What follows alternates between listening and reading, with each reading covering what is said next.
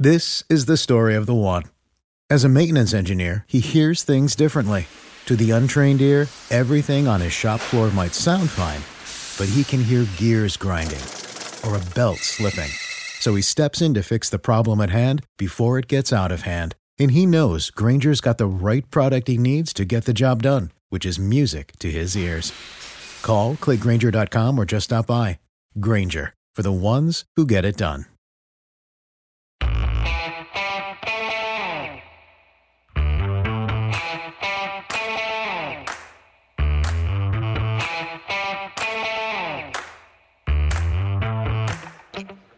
Hi, folks. Welcome to another episode of Film Study. This is Ken McCusick. We're here for this week's Know Your Foe episode.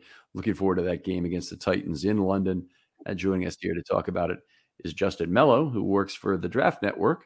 And Justin, how you doing? Doing well, Ken. Appreciate you for having me on. Okay. Appreciate you. Hopefully this audio is going to work out the way we hope it will. But appreciate you doing a reciprocal engagement here to talk about the Titans and take us through their scheme and personnel. And why don't we just start with the offseason this year for the Titans? What were some of the big moves that happened for them? Well, they certainly retooled their offensive line, right? I think that was the biggest move they made in the offseason. You know, Ryan Tannehill was under duress quite frequently last season. And in fact, to the point where he suffered two separate ankle injuries, second of which was a recurring, right? A re-aggravation of the initial injury. Ended his season prematurely, right? And lots of issues there up front, certainly, especially when left tackle Taylor Lewan went down with a season-ending torn ACL, and they moved to Dennis Daly, who ended up giving up the most sacks in the NFL last season, according to Pro Football Focus. So they entered the offseason, they retooled the thing completely. They released center Ben Jones, who sort of was at the end of his line, also suffered multiple concussions this past year.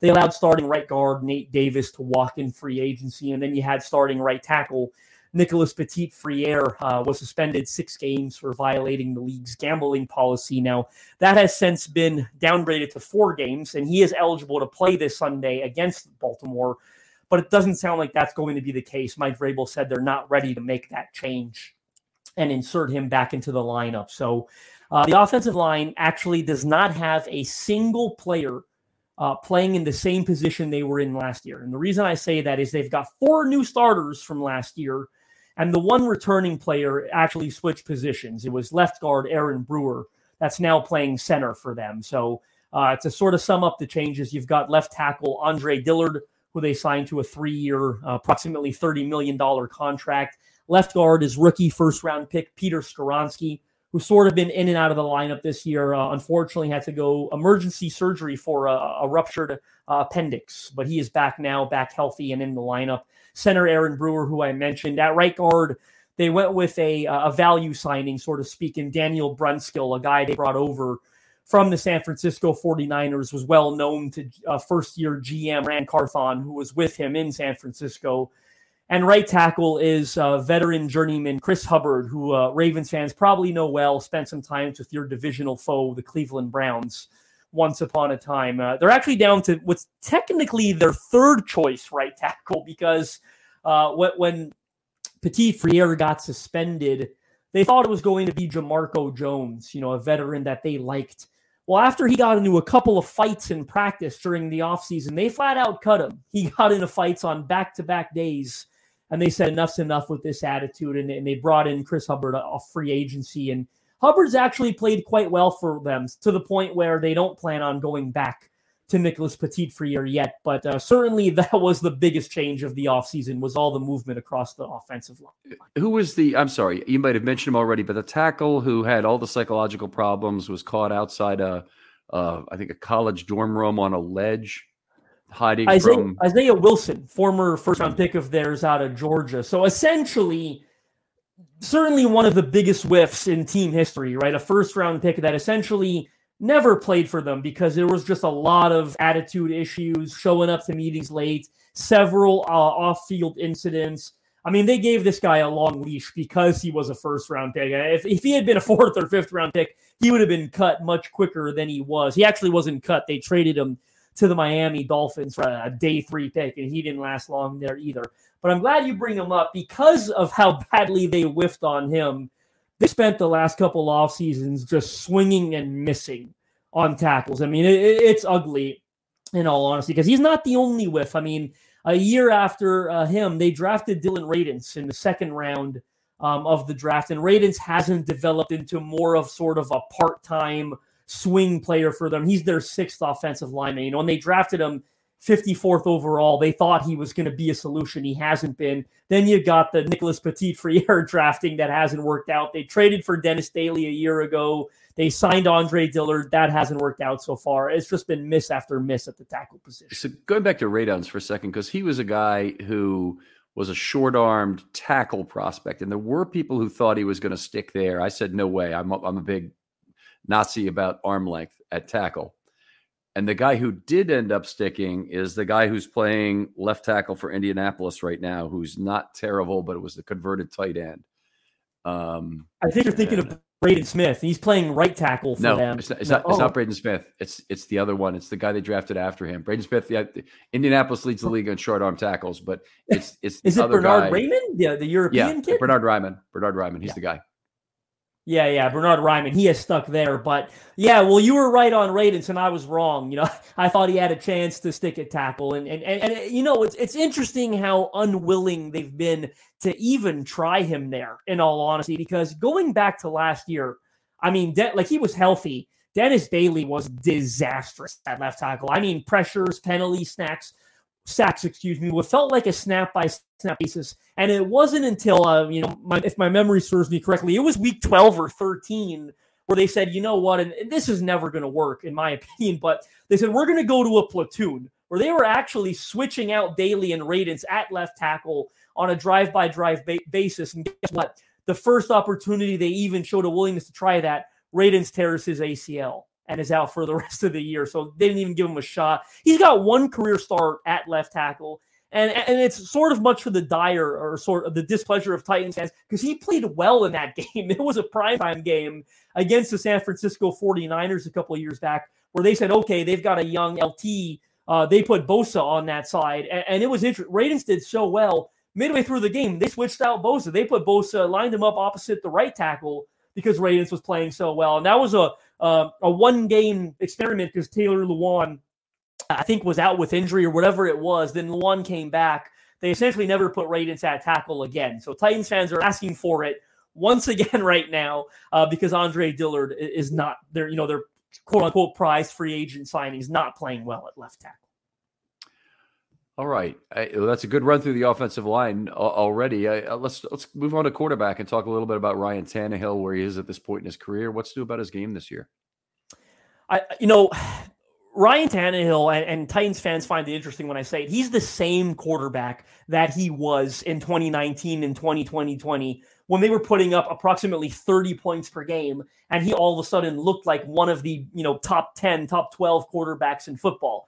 He has not been able to recapture that production. What has changed, in my opinion? Not Ryan Tannehill, the supporting cast around him. I've always felt that he's a system quarterback that can execute well when things are going well around him. Well, after that 2020 year, things have not gone well around him at all. It's just been misfire after misfire, some of which I covered on the offensive line. Certainly the revolving door at left tackle has really affected him. I even go to right tackle, or once upon a time, they got great play from Jack Conklin, and they let him leave in free agency. They haven't been able to replace him either on the right side. Again, you go back to Isaiah Wilson, Dylan Radunz, Dennis Kelly, once upon a time, like all the players they've played at right tackle. And then certainly the issues at receiver. When they, following that 2020 year, where I believe that they lost to the Ravens in the playoff game, they allowed Corey Davis and Jonnu Smith, two players who were very productive members of that offense, to walk in free agency. Now, you can look back at, based on what's transpired since, and say those were the right moves. Corey Davis and Jonnu Smith, they landed very large contracts in free agency. Well, fast forward to today, Corey Davis is retired, and Jonnu Smith is no longer with the team that gave him that contract, right? The New England Patriots, who traded him to the Atlanta Falcons, actually reunited him with Arthur Smith, by the way, who got the most out of him in Tennessee. Well, regardless of how those contracts have worked out elsewhere, they were very good players for the Titans, and the Titans have not been able to replace them, right? Wide receiver 2 has been an issue. They threw resources at the wall. Nothing stuck. Julio Jones, Robert Woods, huge misfires. Of course, Titans fans recall the trade, sending A.J. Brown to the Philadelphia Eagles. You could hear the collective heartbreaking of the fan base once that happened. The situation around Tannehill just has continued to deteriorate, right? What did they do with that pick they got for A.J. Brown? They drafted Treylon Burks. Recurring injuries have kept him from being the number one receiver they hoped he would be. Not even sure yet if he's going to play in this game Sunday against Baltimore. He's missed back-to-back games with a knee injury, his second knee injury since the month of August, if you're keeping track. And last year it was a concussion and turf toe that limited him as a rookie. So it's the situation around Ryan Tannehill that's really, really deteriorated since those, glory years, so to speak, of 2019, 2020, back-to-back playoff appearances, played really well in those years, went to the AFC Championship game in 2019. So that's the type of quarterback he is. He's a system quarterback. When things are going well around him, he executes the offense at a high level. When things aren't going well, he's not a Patrick Mahomes, Josh Allen type that's going to elevate the supporting cast and make plays off scripts. That's one thing that I've always found very curious about him. And you'll know this, Ken. He's a very mobile quarterback. Like, he can run once he gets outside the pocket. I don't know that I've ever seen a quarterback that is athletic that struggles so much to create outside of structure. Like, he is not going to evade pressure. He is not going to create off script. That's not who he is. But if you get him on a designed run, he can go for 10, 15, 20 yards. He's been a very effective runner in the red zone, has scored a bunch of rushing touchdowns for them. But he's certainly not someone that does a good job evading pressure. All right. So the thing that the Ravens have done consistently this year, and basically they've said defensively, I dare you to beat us in this formation, is that they've stayed in a deep cover two shell.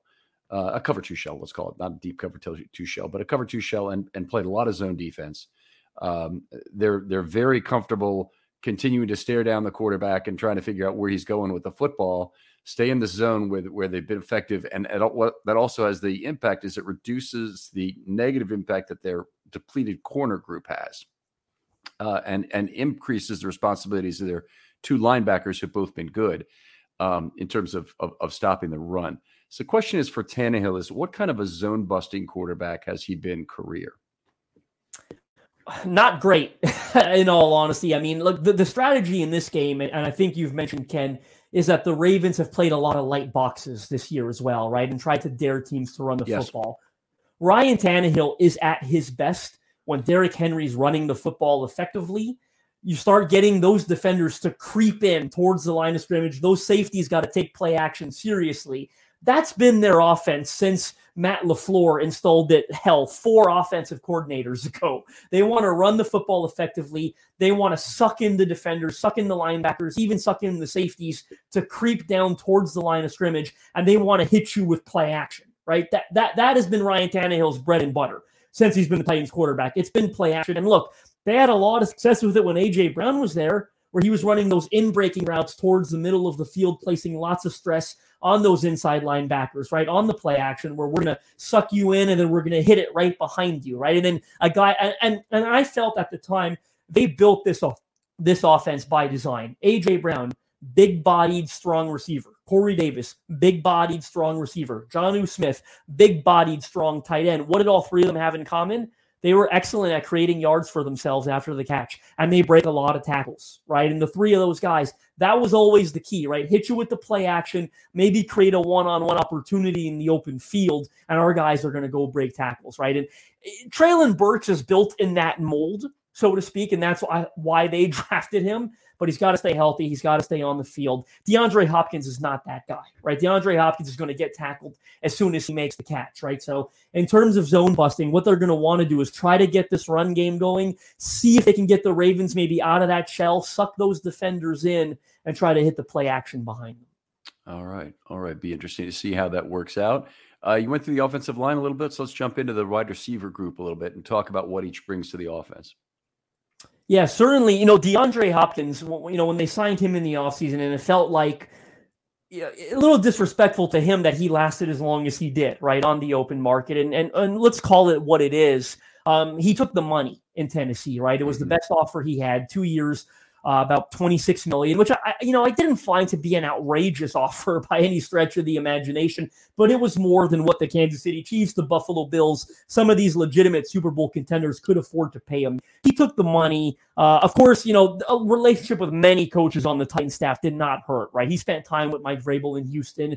He spent time with offensive coordinator Tim Kelly in Houston. Really good relationship with both of those coaches. And Charles London, by the way, who I believe is the quarterback's coach and passing game coordinator for this team currently, also spent time with Hopkins in Houston. So lots of familiarity and much to the thankfulness of Titans fans. He's come as advertised. When they signed him, it was another, oh boy, we know how the Julio Jones experiment went. We know how the Robert Woods experiment went. Are we bringing in another 30-year-old receiver who's out of his prime and this is going to be a mistake? No, he's been quite good, in all honesty. And he had his best game of the year on Sunday, 8 catches, 140 yards against the Colts. And he's immediately become Ryan Tannehill's go-to weapon. In gotta-have-it situations, that's where he's looking. He's been terrific mover of the chains on third down. In fact, they've done something with him this year that I've never seen them do or never seen anyone do with him. He's lining up in the backfield with frequency, not because they're running jet sweeps or they're giving him carries. No, he is starting he's running routes from the backfield. And here's a stat that blew me away. I think might surprise you as well, Ken. He's averaging a career high 2.54 yards per route run this season. That's a career high. That's an enormous number. Yeah. That's a career high mark for him. Now, part of that, in fairness, is he's running less routes. I think, with his age, they are taking him off the field a little bit. So I think the sample size has something to do with that, but it does still give you a glimpse into how, they're utilizing him this year. He's a zone buster. They're gotta have it guy on third down. Ideally Treylon Burks would be their X. And they're moving Hopkins around. He's playing out the boundary. He's playing the slot.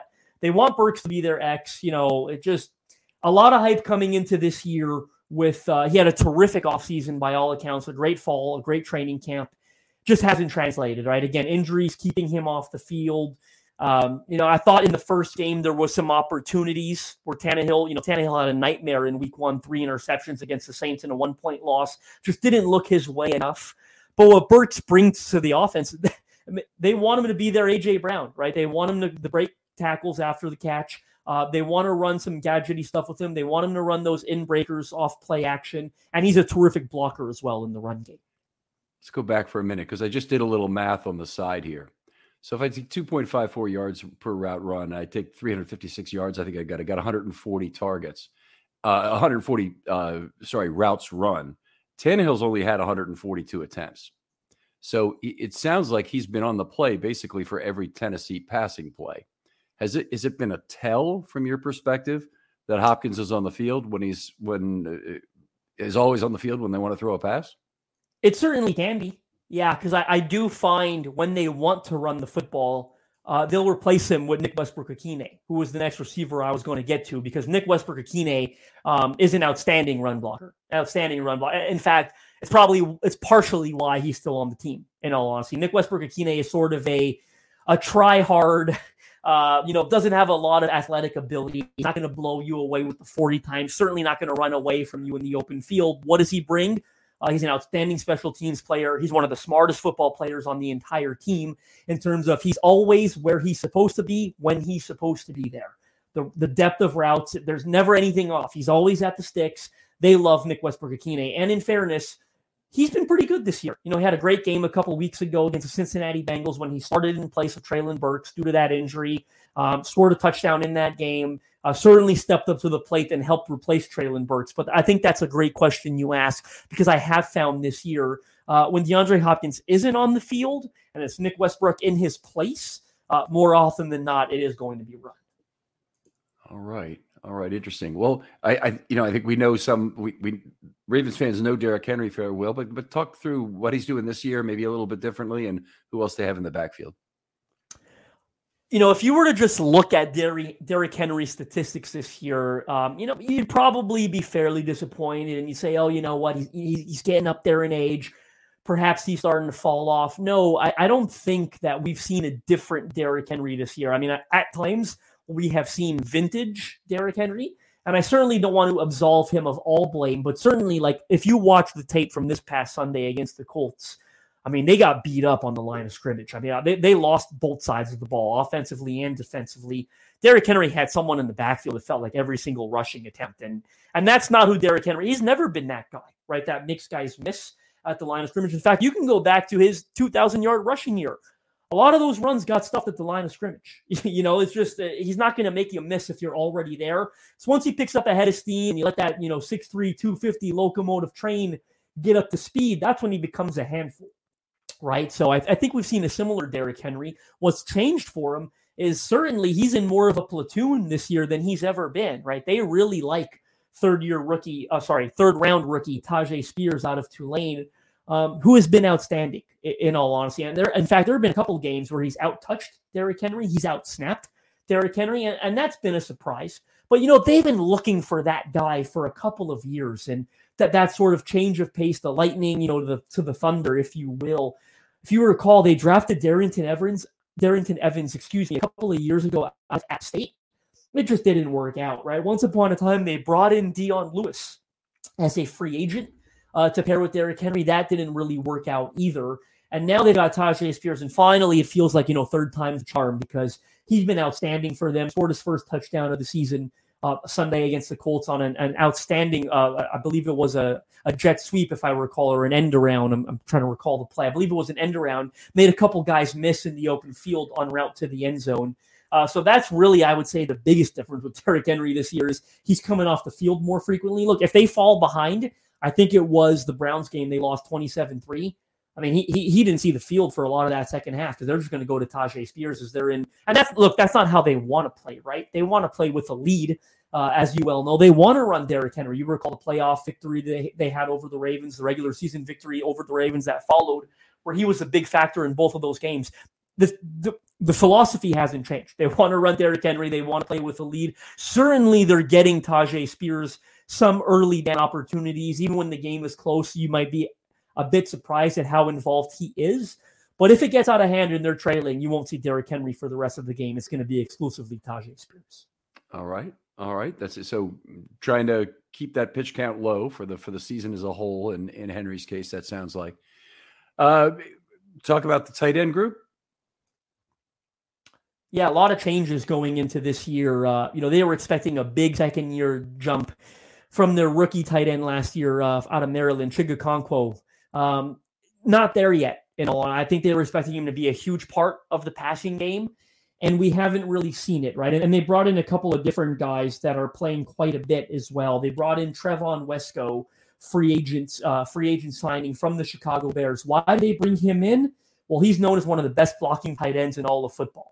And they didn't get great production out of that role last year from a fellow veteran, Jeff Swaim, who they did not consider re-signing in free agency, let him walk and replaced him with Wesco. And Wesco has been pretty good, certainly been an upgrade for them in that role, both in pass protection and as a run blocker. The third tight end is a rookie, another day 3 rookie that they have in Josh Wiley out of the University of Cincinnati.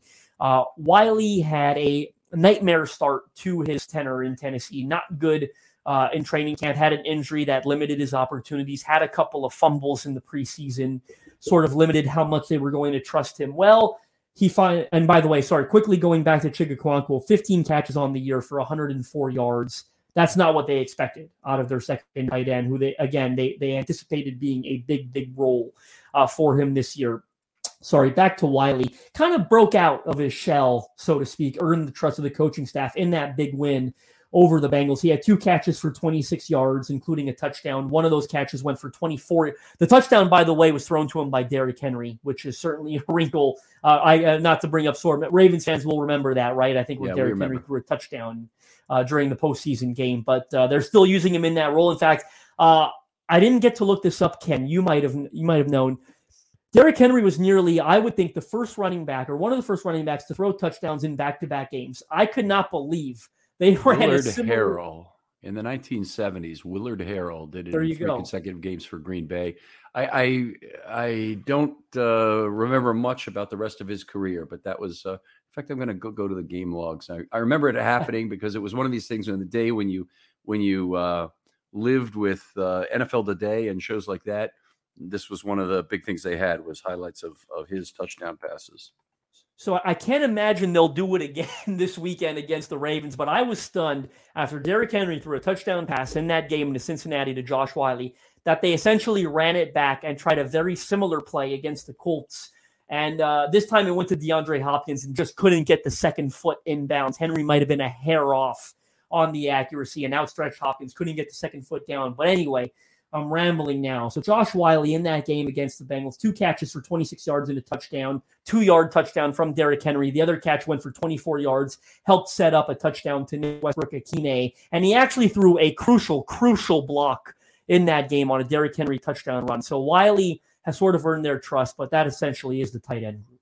Go to Willard Harrell for a second here. From November 16th, 23rd, and 30th of 1975, he had a touchdown in each game against Detroit, the New York Giants, and the Bears. Unbelievable. For the Packers. It was a long time ago. Perfect passer rating, 3 games in a row.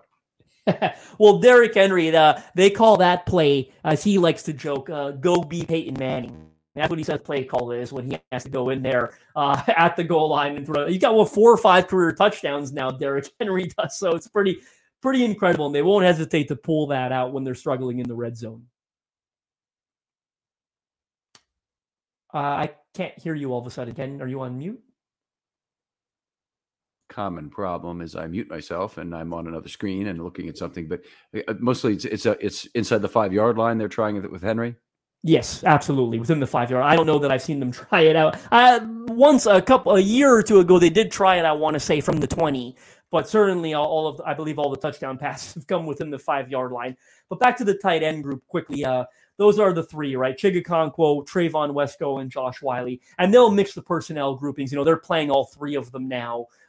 Certainly now that Whyle seems to be back in the good graces of the coaching staff. All right. Yeah, I did want to make the point that Willard Harrells were 24, 23, and 14 yards. Wow. They weren't cheapies. They were halfback option plays. I could still have a visual memory of these plays back then, but I think they were all like roll right, he's looking to pass kind of plays. And they used to say that about running backs. Walter Payton used to throw a fair number of passes, and it was they knew it was kind of a backwards angle they would take in a rolling pocket to the right. All right. Well, let's see. What else do we have still to discuss on the offense? I think we've covered pretty much everything, right?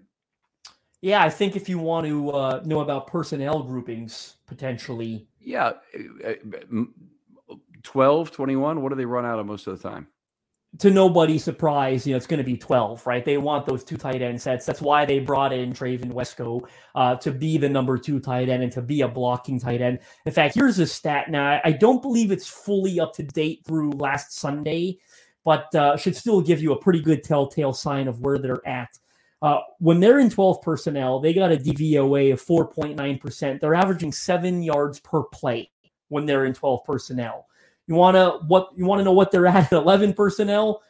Significantly different. 4.2 yards per play, a negative DVOA score of 32.3. That's negative 32.3. So significantly more productive out of 12 personnel. That's no surprise, right? They want to run these jumbo sets. They want to bring in their tight ends.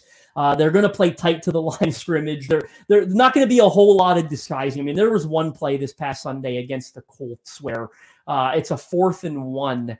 And they're losing the line of scrimmage all day. This is probably where they lost the football game. Instead of kicking a field goal, they try to go for the game-tying score. They've got 10 of 11 players within the tackle box. No trickery. We're telling you what we're doing. What ends up happening, they're outnumbered on the line of scrimmage. The Colts are playing run, and they're outnumbered, and they can't get a hat on a hat, and linebacker Zaire Franklin breaks through and tackles Derrick Henry for a loss, turnover on down. So not a whole lot of bells and whistles when they're in 12. Of course, the threat of play action is always there, as I mentioned earlier, but certainly 12 is their go-to.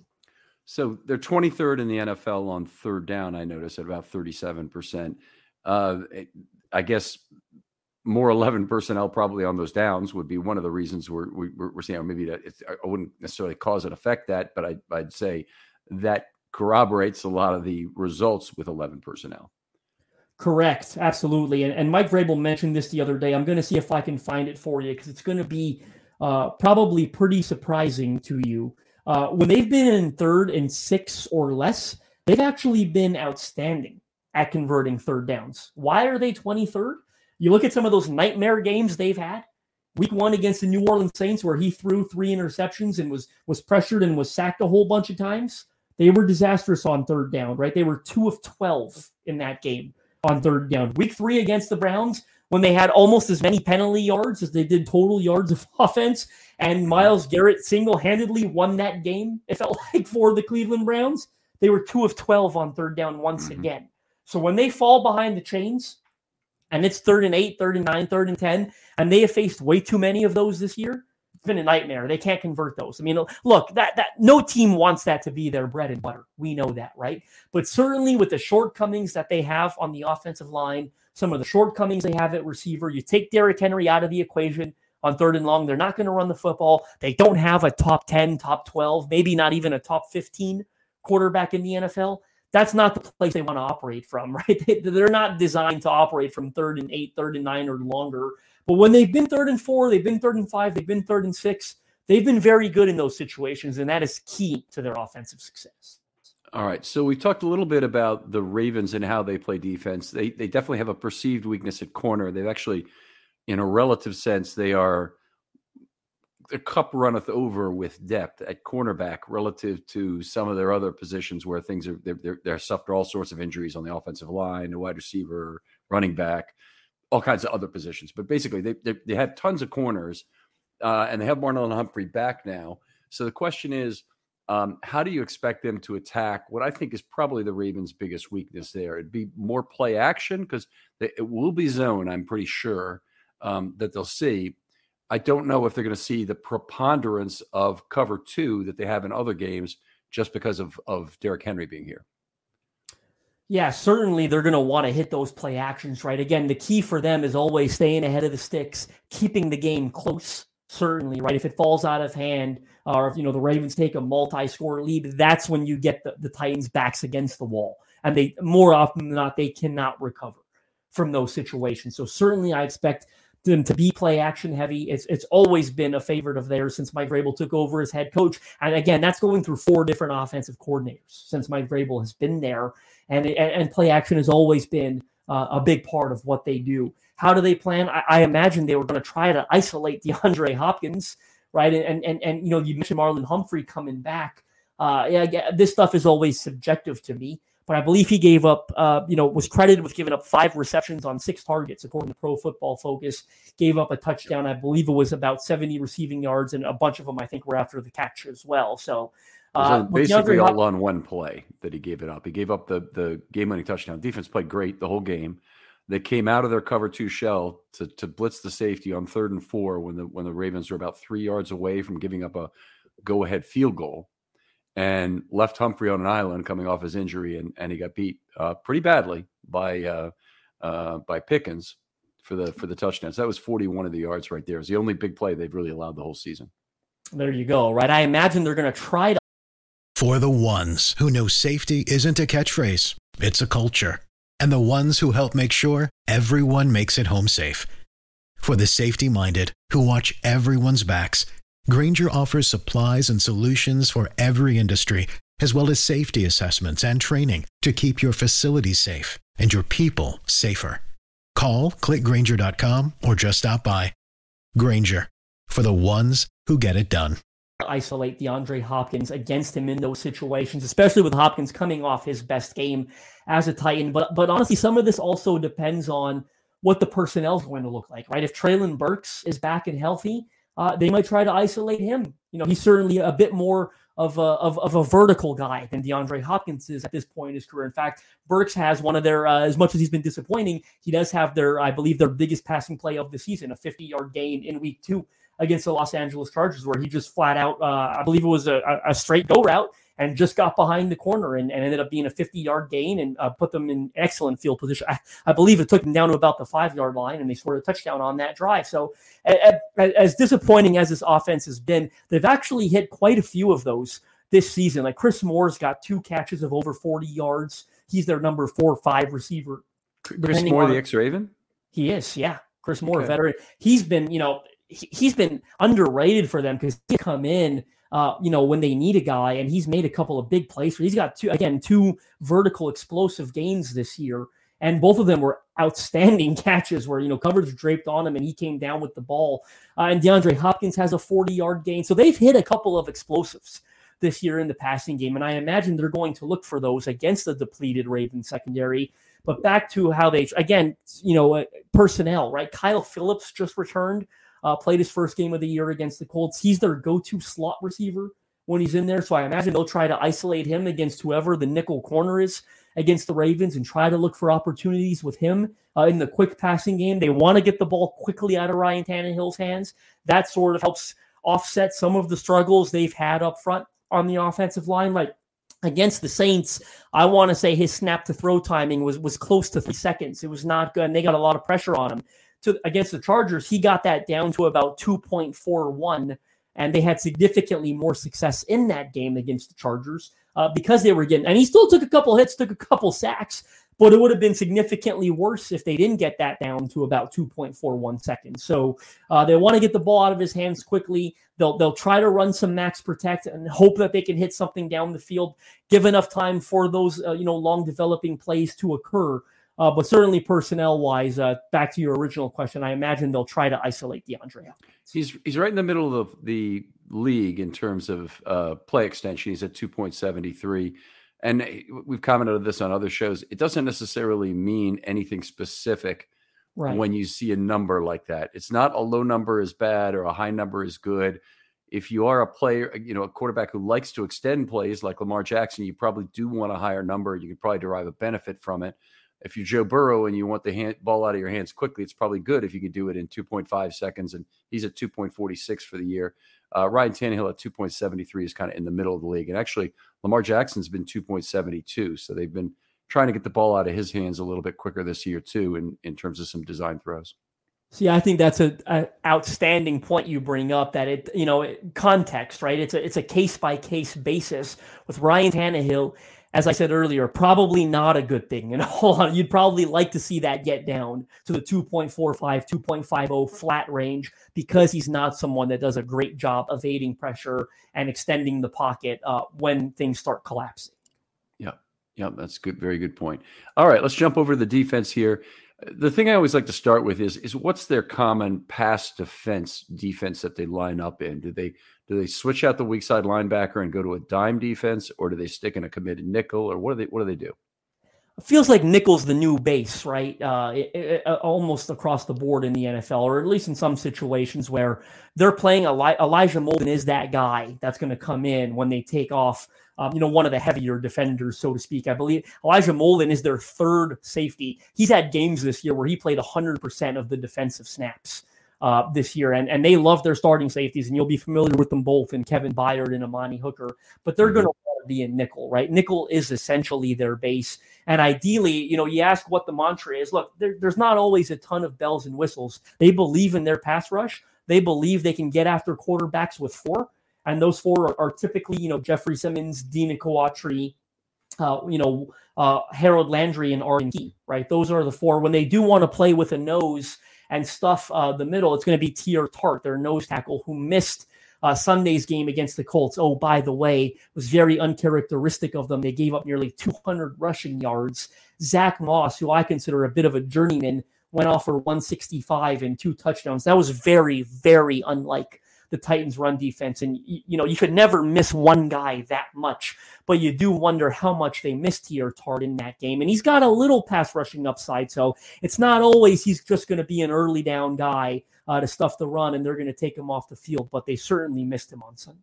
Now, I did not see that game, but did the Titans struggle with read option plays or from Richardson, or what was going on exactly in terms of Richardson left that game hurt in the second quarter. So the crazy thing is, you think perhaps that's what it was. It was an extremely uncharacteristic game. First of all, they got beat up front. Not a lot of offensive lines do that to the Titans D-line. That's first and foremost. They got flat out beat. Secondly, they were uncharacteristically undisciplined. I mean, guys were falling out of their gaps. They were washed out. Like it was shockingly poor. And I think one thing that was sort of concerning was it was the worst game this year that their inside linebackers played. Azeez Al-Shire and Jack Gibbons. And I think a lot of that credit has to be chalked up to how much help they've received from Teair Tart this season. Because you know what? When Teair Tart's eating up double teams and he's getting into the backfield, those linebackers are untouched. They've made a lot of plays. Sunday against the Colts, that did not happen. They replaced Teair Tart with another veteran journeyman. Jaleel Johnson was elevated from the practice squad. He had a run-stopping grade of 34 from Pro Football Focus, and I would say it was fairly in line with what I saw myself on tape. He was disastrously bad. And what happened? He allowed those linemen to climb to the second level. They got on Azeez Al-Shaair. They got on Jack Gibbons. They washed them out of those gaps. And it was just a free-for-all. Zach Moss, he had a long touchdown run, but it felt like he got 6, 7, 8 yards on every single play. In fact, it's sort of funny of what you're used to and what you're not used to. The Titans have been so good stopping the run. I actually forgot what it feels like to not be able to stop the run. I mean, the Colts got that ball back in the fourth quarter with 8 minutes left. 8 minutes left when the Titans had the failed fourth down try within the Colts 10, 15-yard line, whatever it was. They got that ball back with 8 minutes. The Titans did not see the ball again until there was 1 minute left in the game. And the majority of that, some of that had to do with the pass defense, which we'll get to, but a lot of that had to do with Zach Moss just ripping off 5, 6, 7, 8-yard runs every time they ran it. Stayed ahead of the sticks. You're second and short, third and short. It's been a long time since I've seen a team bleed off 7, 8 minutes of clock when they stared them down and said, we're going to run the ball. You know we're going to run the ball. And the Titans had the number one run defense in the NFL, by the way.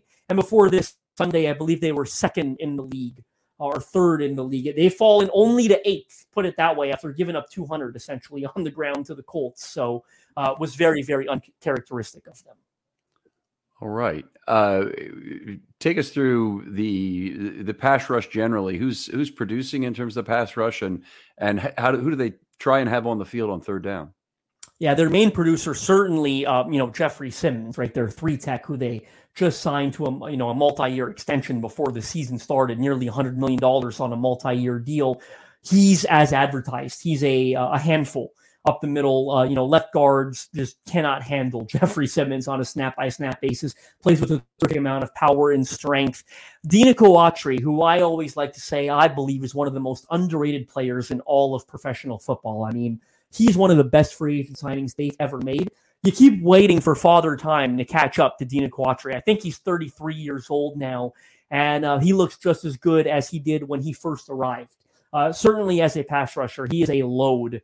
And he's versatile. They'll move him inside, outside. They've played him a lot as an outside linebacker, hand in the dirt kind of guy that just overwhelms tackles with power. I mean, he does not look like your average outside linebacker, but that's where they spent a lot of time playing him over these last 2 years, when initially he was playing inside next to Jeffrey Simmons when they signed him to that. They pretty much never drop him to cover. They don't play him. They play him as a 4-3 end pretty much, and not. Denico Autry's never dropping into coverage. The one guy that will drop into coverage on occasion is Harold Landry, right? Who's on the opposite side there, typically lines up above the right tackle, so to speak. And Harold Landry, I was about to get to him, doesn't look like himself. Coming off a torn ACL that ended his season, in fact, before it even started last August. All offseason, they told everyone how it's amazing how good he looks. You can't tell that he's coming off a torn ACL. You can certainly tell the speed dynamic. He's an outside speed guy. That's sort of been his bread and butter. In fact, there was one off season where it's so much his bread and butter, they barred him from using it. Have you ever heard that? I thought that was actually a really interesting coaching point, where in training camp they said, we know you can win with speed. Everyone knows you can win with speed. Don't use it in training camp. Let's see if we can develop one of these secondary moves, because there's got to be something else. Really interesting coaching point, in my opinion, and I thought it worked well for him. He just doesn't look like himself, unfortunately. Now, luckily for them, they've brought in some guys that have been good this year. Arden Key, who's here on a 3-year, $21 million deal. Arden Key has been outstanding. I think one of the better signings dollar for dollar any team made in free agency. Are very, very impressive so far. I believe leads the team in quarterback pressures. He's been outstanding. And a guy they claimed, Trevis Gibson, who was waived by the Chicago Bears, came in, made his debut actually, didn't make his debut until the Bengals game a couple of weeks ago. Only played 5 pass rushing snaps. You know how you earn more opportunities? Well, you have a strip sack. You got a strip sack in one of those 5 pass rushing snaps, and they recovered that fumble, So while they're not getting a lot of Harold Landry right now, who's their second highest paid defensive lineman, is on a really, really big deal. It was unfortunate for them. They signed under that deal. He tears his ACL just months later. Now he's, again, this is his first year back from that. So they're a little fortunate that Trevis Gipson and Arden Key are playing as well as they are, because it's allowed them to sort of, take Landry off the field on occasion. There was once upon a time Harold Landry played like 97% of snaps. It was crazy, like in the entire season for them. He just doesn't come off the field, and he's so important to what they do because he's got that ability to drop in coverage, sort of from that 3-4 shell that they occasionally run. So he has not been himself, but again, Arden Key and Trevis Gipson offering them a lot as sort of a like-for-like replacement, if you will. All right. Yeah, the Ravens have been without Tyus Bowser so far this year, and he's an outside linebacker who's dropped to cover about 32% of snaps in his career. Probably is the best in the NFL at doing it, but his injury has just really hurt the Ravens pass rush, which hasn't been bad, but it could have been really good if they'd had Tyus, I think. Outstanding. Let's move off ball. You mentioned the couple off ball linebackers, and they were not names I knew. Why don't we talk a little bit about them? Yeah, Azeez Al-Shaair and Jack Gibbons, 2 first-year starters for them. They essentially retooled the entire position group. If you look back to last year, ideally they were going to start with David Long and Zach Cunningham. Both of them ended up getting hurt, didn't play a lot of football. When they got to the offseason, they allowed Long to walk in free agency, signed with the Miami Dolphins. That was, in fact, an effort to sort of replace or get away from injury-prone players. 2 years in a row, they essentially led the league in missed games due to injury. And David Long, as good as he was, always seemed to be dealing with something. And it was typically soft tissue related. So they moved on from David Long. Zach Cunningham was a cap casualty. I mean, a straightforward decision. They saved quite a bit of money against the cap after he essentially contributed nothing for them last season. Went out and was Zach Cunningham still on the deal that he had signed originally with Houston? So Houston ate the signing bonus, and you guys were just paying out the per year salaries at the end of that? They were. Yeah, he was on the same deal that he was in Houston. So it was a no-brainer to sort of, when they brought him in, I was against it because I thought that contract, it was fair too large for what he had produced in Houston over those last couple of years. But again, what did I say about DeAndre Hopkins earlier? A lot of familiarity with the coaching staff, right? Mike Vrabel was with him in Houston. Defensive coordinator Shane Bowen was also a Texans assistant. And in fairness, Cunningham came in the middle of that year, played outstanding football for them, outstanding. But then going into last year, hurt his elbow early, was just in and out of the lineup all year long, didn't look like himself, was nursing the elbow injury all year long. It was a no-brainer. I think they saved $7 or $8 million towards the cap, and it was money they needed. They entered the summer above the cap, so everybody knew they were going to cut Zach Cunningham. But in retooling that group, everyone thought Monty Rice would be a starter this year, a third-round pick out of Georgia, top 100 selection, another misfire, by the way, from ex-GM John Robinson. Well, it's not Monty Rice. He lost the starting job to second-year UDFA Jack Gibbons. If you're not familiar with him, I don't blame you, Ken. Played a little football for them last year. He's someone who quickly endeared himself to Mike Vrabel. In fact, everyone found it very funny where in his first year there, last year as a UDFA, Vrabel started calling him Dr. Gibby. And he said, why? He doesn't have a PhD. He didn't go to medical school. He's just so damn smart. He always knows what we're talking about in the meeting room. Started calling him Dr. Gibby, and was a rotational for them last year, impressed to the point where he's earned a starting job now. The second linebacker is, again, Azeez Al-Shaair, was a rotational player with the San Francisco 49ers, who, in fact, was really good when he was on the field for them. Couldn't get on the field, right? Who do they got out there? Fred Warner, Dre Greenlaw, all types of very productive linebackers. So, again, Titans GM, ex-49ers front office exec Ryan Carthon brought him over with him on a one-year prove-it deal. They've gone terrific value on contract thus far. He's been outstanding for them. He's wearing the green dot. He's sideline to sideline, equally as effective run stopper, can defend the pass. He did play his worst game of the season, I'll say again, against the Colts this past Sunday. How much of that, again, had to do with the nose tackle being out, T.R. Tart, and how much they missed those run-stopping efforts, I guess TBD. But Azeez Al-Shire's been terrific for them, both on and off the field, by the way. He is a leader in the clubhouse, very satisfied with the leadership, veteran presence that he's provided. And for the majority of the season, he's been very, very good for them. Very different, by the way. I know it's a question you'd love to know from Jack Gibbens. Gibbens is sort of your typical two-down try-hard, right? He's very smart. He loves to come downhill and impact the run. You don't really want to get him one-on-one in the passing game. That's a mismatch opportunity for the offense almost every single time. That's why he went undrafted, right? Just didn't have the athleticism metrics. But they bring him off the field for a dime back. Absolutely. Yeah. You're looking at guys like Elijah Molden coming in his place, again, third safety that they play quite frequently with. But when it's the money downs, it's the got to have it on past the you're looking at Gibbens coming off the field, and they're bringing in an extra DB. Okay. All right. Outstanding. Let's move into the secondary now to take us through the corner and the couple safeties. Yeah. I mean, the safeties, as I said, Kevin Byard and Amani Hooker, I mean, they're one of the better tandems, I think, in all the football. They're in their fourth or fifth year starting together now, and you see it. The chemistry that they have together is almost unparamounted. And I think what's most impressive about them is how their skill sets are interchangeable. Is that both of them are ball hawking types that can play in single high looks and cover sideline to sideline, but they're also both very good at coming downhill and covering a tight end one-on-one. And they use both of them as such, right? There's no this is your role, this is and this is your role, this is his role. Certainly, it's an interchangeable skill set, and you see that with how they mix up the usage. The cornerbacks have been a problem, Ken. It's very similar, I think, what you've said with the Ravens, although it's not injury related. Kristian Fulton, their number one corner, entering a contract year this year, has always been a good, productive player when on the field.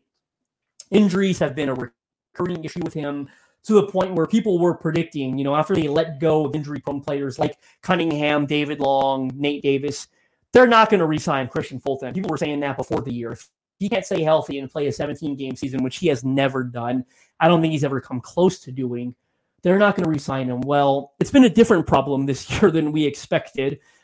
He's missed one game to injury, I believe, already, but it's been a production issue. Kristian Fulton is playing the worst football of his career. It's been penalty after penalty, and not small penalty. We're talking 30, 40 yards, DP high down the field. We're talking big explosive gains, getting in behind him. Part of me feels for him because what I see when I watch the tape, Ken, is a corner that's pressing. I see a guy that knows he's not playing very well, that knows he's in a contract year and is trying to land a payday, and he's pressing at the cost of his technique, and he's pressing at the cost of his rules. I mean, there was one corner route he gave out to Michael Pittman on Sunday where Pittman sells the inside release. Kristian Fulton has inside help. He knows he has inside help. There is no reason for him to take the bait and break inside. What does he do? He breaks inside. Why? Probably he's hoping the quarterback's throwing it. He's pressing, man. He's looking for a pick. He's looking for a pick six, something to get him back in the good graces of this coaching staff, something to get him back in the good graces of the fan base. Well, it hasn't happened for him. What happens, of course? No, it's a corner route. Michael Pittman breaks outside. He's beat for a big, big gain. You're muted, Ken. It happens all the time. Fulton, typically a right cornerback. Does he travel at all? Does he chase? Or does he stay there at right corner? For the most part, they're not going to chase. No, for the most part, they're going to play their sides of the field, and they're not going to chase. And it's something at times I wish they would do with more frequency. But as good as Kristian Fulton has been throughout his career, by no means is he a Sauce Gardner number one. Marlon Humphrey, even as good as Marlon Humphrey can be, he doesn't quite have that reputation. So they've never felt, we've got a corner that can chase. But I think, at times, much to my dismay, so to speak, what has it led to? I remember a Bills game last year, week 2, they're not chasing. So what happens? Stephon Diggs is lined up against an undrafted free agent corner that's playing in his first NFL game, and predictably, Diggs is going to torch him. So I wish they would show more of a willingness to chase. Let's take a look at that game then, particularly because it interests me because Zay Flowers is the really big threat on the Ravens. Rashad Bateman would probably be lined up opposite the right corner normally because he's the Ravens' ex-receiver, and they are a very right-handed team. So typically Flowers is going to be lined up on the right side of the offense opposite the left corner as a more than typically a Z receiver, a guy on the outside on that side. Can be in the slot as well. But if you're set up like this, who gets Flowers and how do they deal with him? And how do you deal with a Bateman one-on-one versus Fulton, where Bateman has not had a lot of great opportunities this year so far, and he certainly has not come through in terms of catching the football on a consistent basis, but he's still, I think, a very dangerous route runner. Is he a guy that Fulton just has to take one-on-one and they get help for Flowers on the other side?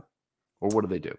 Yeah, I think that's very likely the case. And look, will it be Fulton? I should mention this, by the way. They've toyed with the idea of benching him. Like that, like it's been that disappointing to them that I think Mike Vrabel said at halftime last Sunday or he said after the game, we talked to him at halftime about not abandoning his rules and playing with his technique and trusting the coaching points. And we considered benching him at that point of the game, and we did it. And then in the second half, what happened? He continuously abandoned his rules and sort of, and so there have been some chatter. The issue is, I'm going to be honest with you, I don't think they've got the talent at corner to do it. Like they're going to bench him. Not another guy. Yeah. You'd be bringing in Trey Avery more than likely. Who's a second-year undrafted free agent who, look, they like and has been productive. Like Trey Avery's a battler. Like he is not by no means a complete liability. He's a battler. Like I think it was the I think it was the Chargers game. They went after him a ton. I mean, I want to say he was targeted 15 times. It was something outrageous. And the numbers don't look great. I thought he played well in that game. And he's a coach's pet because he's not going to abandon his rules. And, he's one of those guys. He's not going to go in search of the big play. Titans are sort of willing to let you try to dink and dunk. They believe in their D-line. They're going to shoot yourself in the foot at some point. If Trey Avery's going to go out there and give up 7-yard grabs and make the tackle in front of the sticks, that's been endearing to them, right? Like if you're going to go out there and make a tackle short of the sticks, give up 7-8 yards, you're going to get a penalty. We're going to sack the quarterback because we've got the D-line that can get after you. So it could be Trey Avery that ends up lining up with Rashad Bateman. Okay, let's take a look at some of the Fulton statistics because I want to focus in on just this a little bit. So he's given up only 33 yards after the catch of 272 yards on the season. Now, Fulton's been targeted 18 times this season. That's an average of 15.1 yards per target. Yards per target, not yards per reception, yards per target. Opposing QB rating is 137.4, I think. Let's see, 137.3, and he's been penalized 4 times. I don't know why you wouldn't bench this guy, regardless of who you had up next. And all 4 of them have been back-breaking penalties, Ken. Like, they've been deep developing, like, DPI, 30, 40 yards down the field. It's crazy because he is a very talented corner. He's a good football player. He has been for them for multiple years. But it's just not falling his way right now. There was another DPI, by the way, where Michael Pittman sold I believe it was it another corner route? It's escaping me now. But he got called for a DPI on it. Why? Because he bit. He bit on the fake. He bites inside. They end up colliding. He complained about it after the game, Christian Fulton. I thought he had the audacity to say it's really hard to play against wide receivers and referees when you're a cornerback in this league. Well, I'm watching the tape, and it's like, you know what?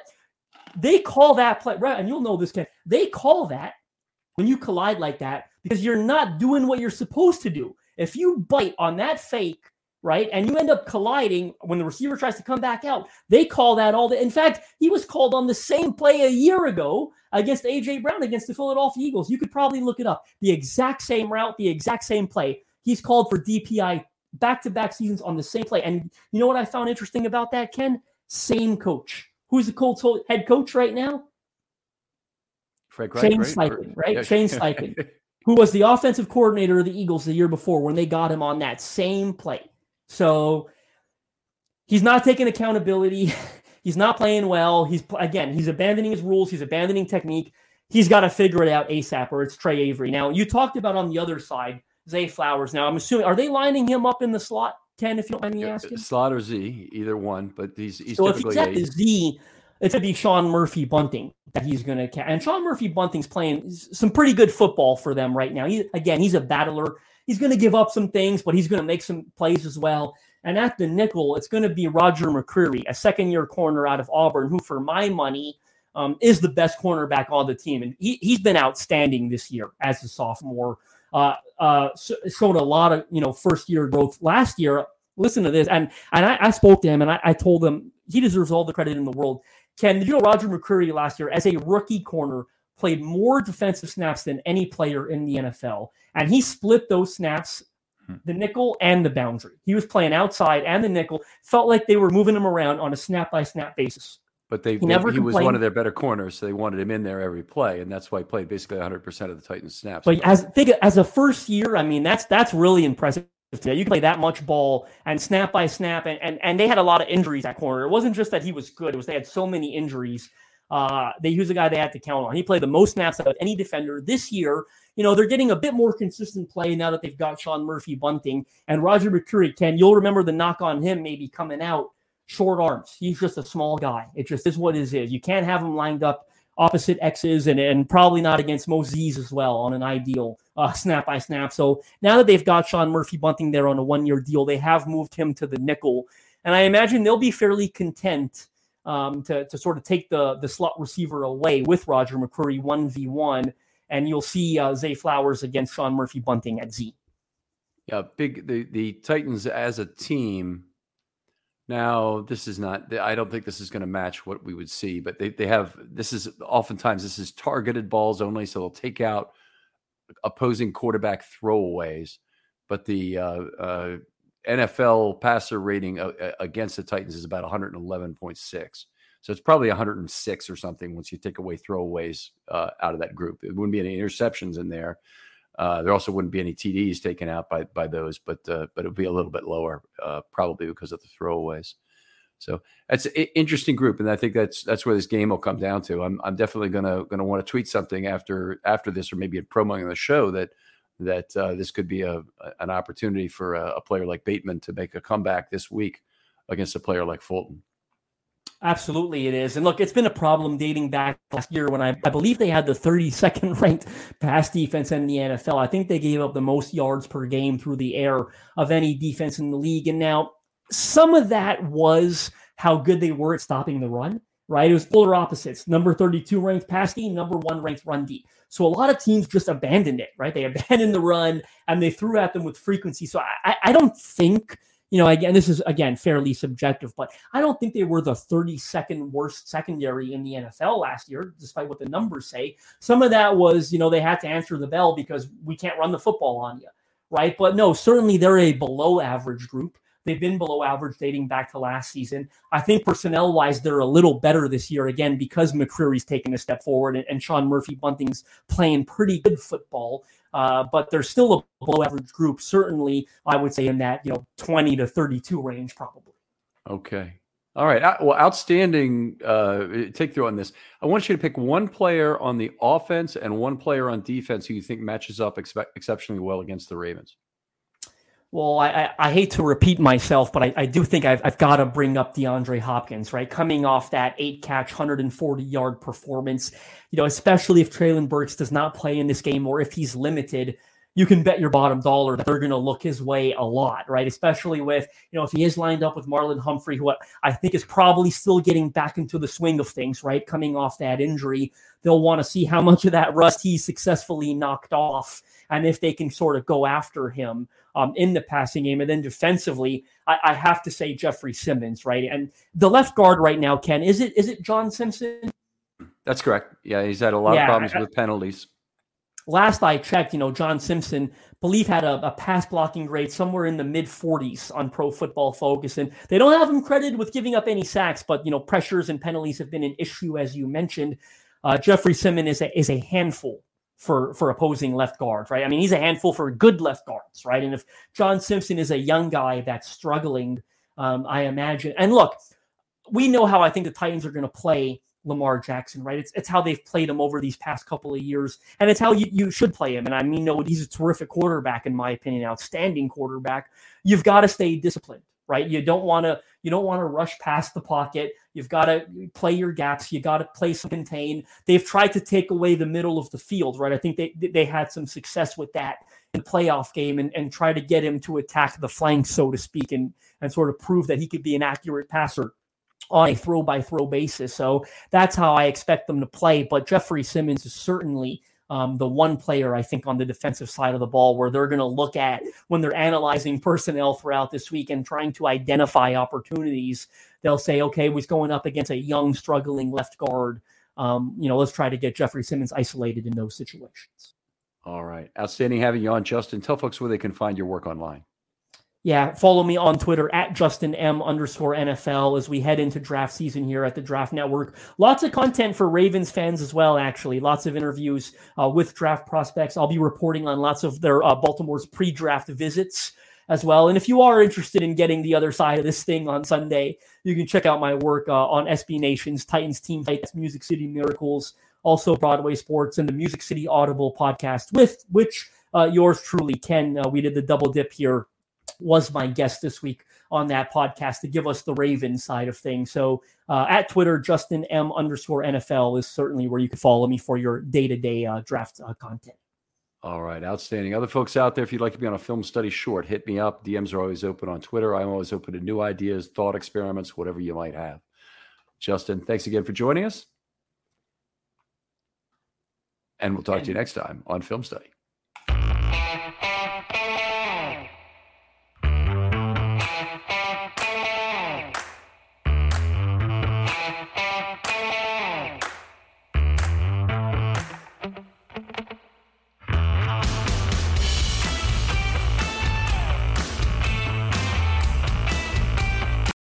This is the story of the one.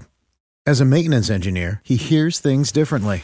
To the untrained ear, everything on his shop floor might sound fine, but he can hear gears grinding or a belt slipping.